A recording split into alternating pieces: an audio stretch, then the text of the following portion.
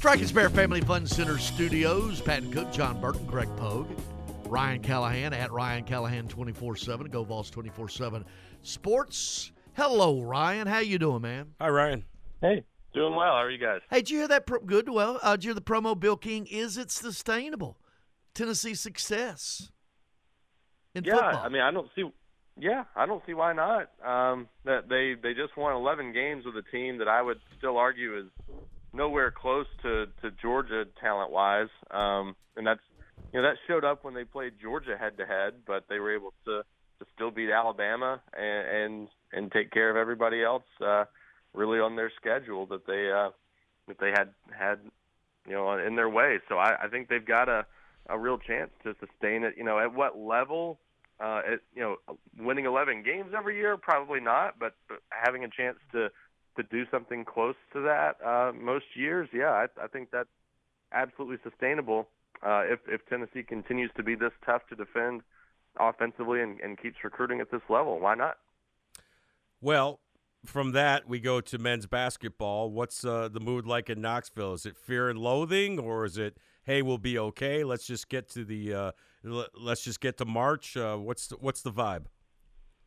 Definitely not the latter. I think there is a certain contingent out there that maybe wants to just get it to March and put the ball out there and see what happens, and is maybe optimistic that this team still can beat anybody on the right day, right? They've shown they're capable of doing that at times. Wins over Kansas, Texas, Alabama, but can they do that consistently enough to string together 2 or 3 wins in the NCAA tournament? That's still going to be a challenge for this team. So I think a lot of concern about just how they've been playing and getting healthy. That's a big key. Can they get Josiah Jordan-James and Julian Phillips back and get back to full strength? Because it is hard to win some of these games when you're playing without 2 starters for anybody, even with a team like this that has a little more depth. So I think just with how this has happened, the fact that it's not all happened against top-notch competition. This week's loss to Texas A&M, I would say is a much more acceptable loss than a couple of theirs that they've had during this run. Losing to Vanderbilt and Missouri are the two that kind of stand out to a lot of fans as being particularly tough to swallow against teams that they were they, at least on paper, clearly better than. But that happens in basketball sometimes, and so I think a lot of people certainly worried about this team and whether it can rebound, but at the same time know that this team at least has a high enough ceiling that if they continue to fall and end up in a 5 or 6 seed in the NCAA tournament, hey, they're going to be a dangerous 5 or 6 seed. I just think expectations have been adjusted, and maybe that's in some ways a good thing, because I think they were on a collision course to be a 2 seed that a lot of people were picking to get upset in the second round of the Sweet 16, and now people are kind of much more aligned with what this team's potential really is, probably knowing there's some upside there, but that this team has some real upset potential in the first or second round because their offense could give up on them at any night. Well, no longer regular season Rick, right? Now maybe he'll be postseason Rick. There you go. Right? Yeah, we got to flip it, right?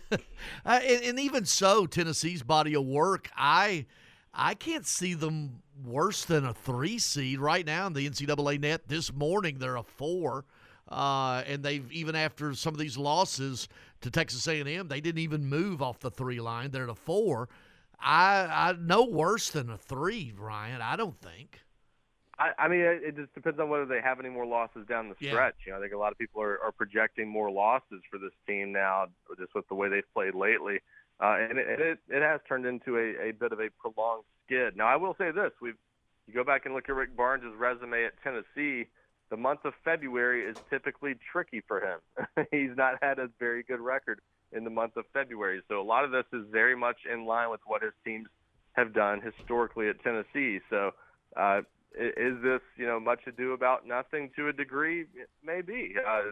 We may see Tennessee lose one more game and then otherwise rebound down the stretch and play pretty well in the SEC tournament. And then suddenly, we are looking at a 3 seed or something like that.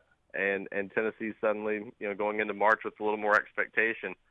We'll see. That there's still a few different ways this could go, But I think definitely with the way things have gone lately, the games they've lost. Gary Parrish threw out a stat not too long ago about this team that I want to say Tennessee had more losses against non-top 35 teams in the net, something like that, than anybody else in the top 25. Now that you've got that sort of run in the rearview mirror for this team, I think certainly people are going to have lower expectations going into the NCAA tournament, but there's still time for them to rebound, and that's the bottom line. It's a tournament sport. They've got a few weeks to figure it out if they can down the stretch here. Well, I'll give it to you right now because I'm looking at it in the Quad 2. What's that, Pat? And after 1 through 30 is Quad 1, right? Quad 2 is that next tier. They're 3-3 in those Quad 2 games. The next team in the NCAA net to be 500 or worse is Rutgers at 37. Everybody else in their Quad 2s, the teams you should beat, they're the only team that does not have a winning record against Quad 2s, all the way down to 37th place of Rutgers. So I guess that's the point, right?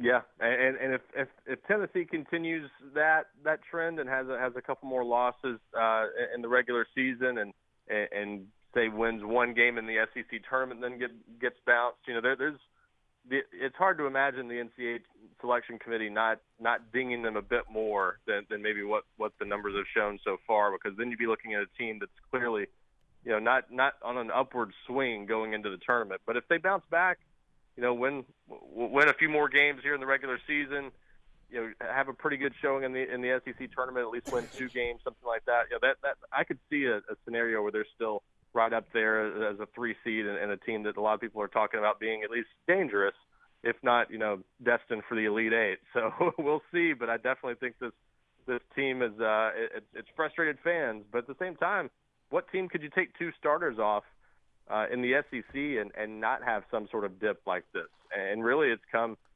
If you're looking for optimism, and I'm not sure many Tennessee fans are looking at it this way, they've lost a bunch of close games despite having 2 starters out. That's really not so bad. They're not getting blown out by people. They're kind of having some bad fortune late in games, and maybe this experience helps them at some point, and they win a close game maybe because of being in some of these situations. Ryan Callahan is our guest. Go Vols 24/7 at Ryan Callahan 247 on the Twitter. So Ryan, with that in mind, I feel like I'm asking you this every week. Any updates on Phillips and Triple J? It's kind of a mystery at this point, more so than a typical injury. I don't know if you caught this on the broadcast. Jimmy Dykes had an interesting statement at one point about maybe making it sound like Josiah Jordan-James looks like he's capable of playing now, and he almost wondered why he wasn't already out there. That there's definitely some thought that Josiah Jordan-James could be back. I think relatively soon, whether that's tomorrow or next week, we'll see. But I do think there's at least light at the end of the tunnel there. Julian Phillips a little bit less certain, I feel like, but that I think there's at least a good bit of optimism that it will be fairly soon for both. And we'll see. But there's at least been some questions about that maybe make that interesting. That is Josiah Jordan-James, maybe essentially ready now and just kind of choosing to wait a little bit longer. That's not really sure what the situation is there, but I thought that was an interesting comment from Dykes that he might not have thrown out there without some sort of information behind it. So we'll see, but I think we're getting closer. It didn't feel realistic a week ago. Now it feels a little more certain that those guys will be at least back pretty soon. Ryan Callahan 24/7, Go Vols 24/7. The NFL Combine is starts Tuesday. Hendon Hooker, Jalen Hyatt, Cedric Tillman, Jeremy Banks, Darnell Wright, Byron Young, and the punter Paxton Brooks. But Hooker is an interesting situation because of the injury, but how he flashed. Because I think there's going to be some teams that may want to pop up there and take a chance on him for the future. How does it look with his progress, with the rehab and all of that stuff? I know you're not in there every day, but it's going to be interesting to see how teams view him quarterback-wise. Yeah, I certainly don't think he's going to be able to do anything at the combine. At least nothing of significance to where that's going to be a test of his physical attributes. It's going to be more about the interviews and everything there, as it is for a lot of guys coming off injuries. But there is maybe some hope that he could be ready to do something a little more by Tennessee's Pro Day, which I believe is on March 30th. So we'll see about that. It'll depend on his progress between now and then, but he was making good enough progress in the first few months of his rehab that there was some thought that, hey, maybe he can do a little something this offseason. Maybe this isn't a complete wash for him that he's going to have to sit out and just almost view this as a redshirt year. Now, there are some teams that still think, I know that there are some NFL teams thinking this way, that he still might not be a guy you can count on for this year. And that's at least probably a smart way to view it.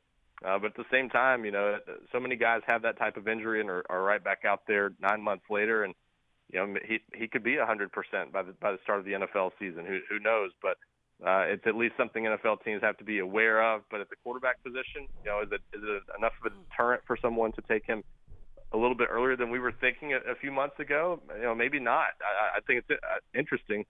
Maybe not first round, but there's at least been enough talk out there of him sneaking into the second round or something like that. There's a handful of teams that have talked with him a lot. The Saints are one that I know one mock draft recently had him going to them at number 40. There could be all it takes is one, as we know historically. You just got to find the right team willing to jump in there on a guy maybe a little bit sooner than expected. So a lot of people thinking maybe he's the fifth or so best quarterback in this draft. If you're in that range, you've got a chance to go fairly high. So he'll be a fascinating test case, I think, for a lot of people. And they'll be looking to see, kind of what the talk is coming out of the combine after he sits down with some of those teams in an interview setting. Right. Which one of the other UT guys has a chance to really move up with an impressive combine? I think one I'm interested to see is Byron Young. I think he's not the biggest edge rusher out there, so his measurables probably not going to do him a ton of favors. But if he can show a ton of athleticism out there and really move well, I think that paired with some of his film, even though his production was a little bit spotty at times in his college career, he still had a pretty good couple of years at Tennessee. I think that he's someone that could really help himself. Obviously, Darnell Wright helped himself a lot at the Senior Bowl, so that's one that has already risen up some boards.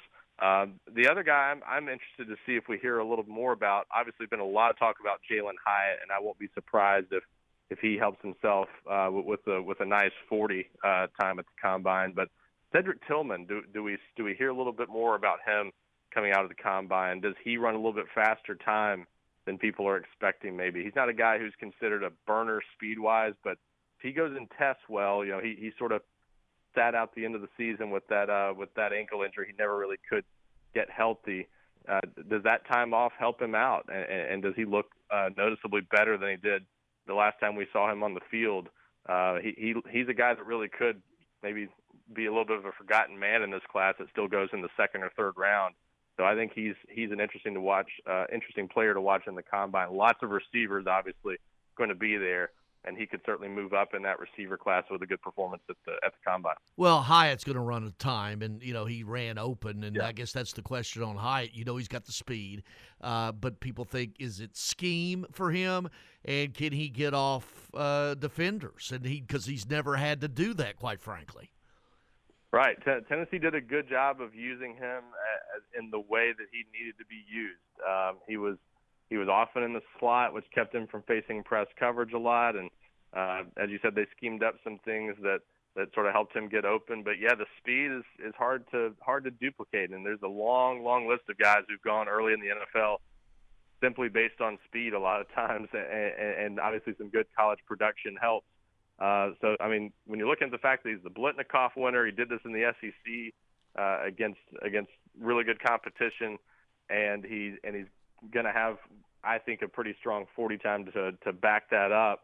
There's going to be a lot for teams to have to turn down about his game. It's an interesting receiver class, depending on who you hear talking about it.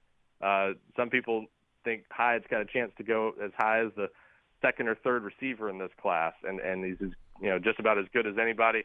And others think it's a deep class, and he's just one of the guys in that sort of second tier who's maybe somewhere between the 6th and the 15th best receiver, and it's going to depend on what you think about his route running and things like that. But he got open pretty consistently in college, and it's going to be hard for teams to ignore that. I think when there are all sorts of advanced metrics that look at this kind of thing, but his separation, I saw somewhere ranked in the 99th percentile among FBS players. I guess that would have been, but it was elite how often he was open, and that's something NFL teams obviously look at and are going to have a hard time ignoring, even if there were scheme reasons that he got so open. They'll see plenty to work with and say, hey, we can teach him the rest. That's what NFL teams tend to do. Yep. Ryan Callahan, GoVols 24/7 at Ryan Callahan 24/7. Thank you, Ryan. Thanks, Ryan. Absolutely. Thanks, guys. Have a good weekend. All of our UT thoughts brought to you by Star Leasing Company.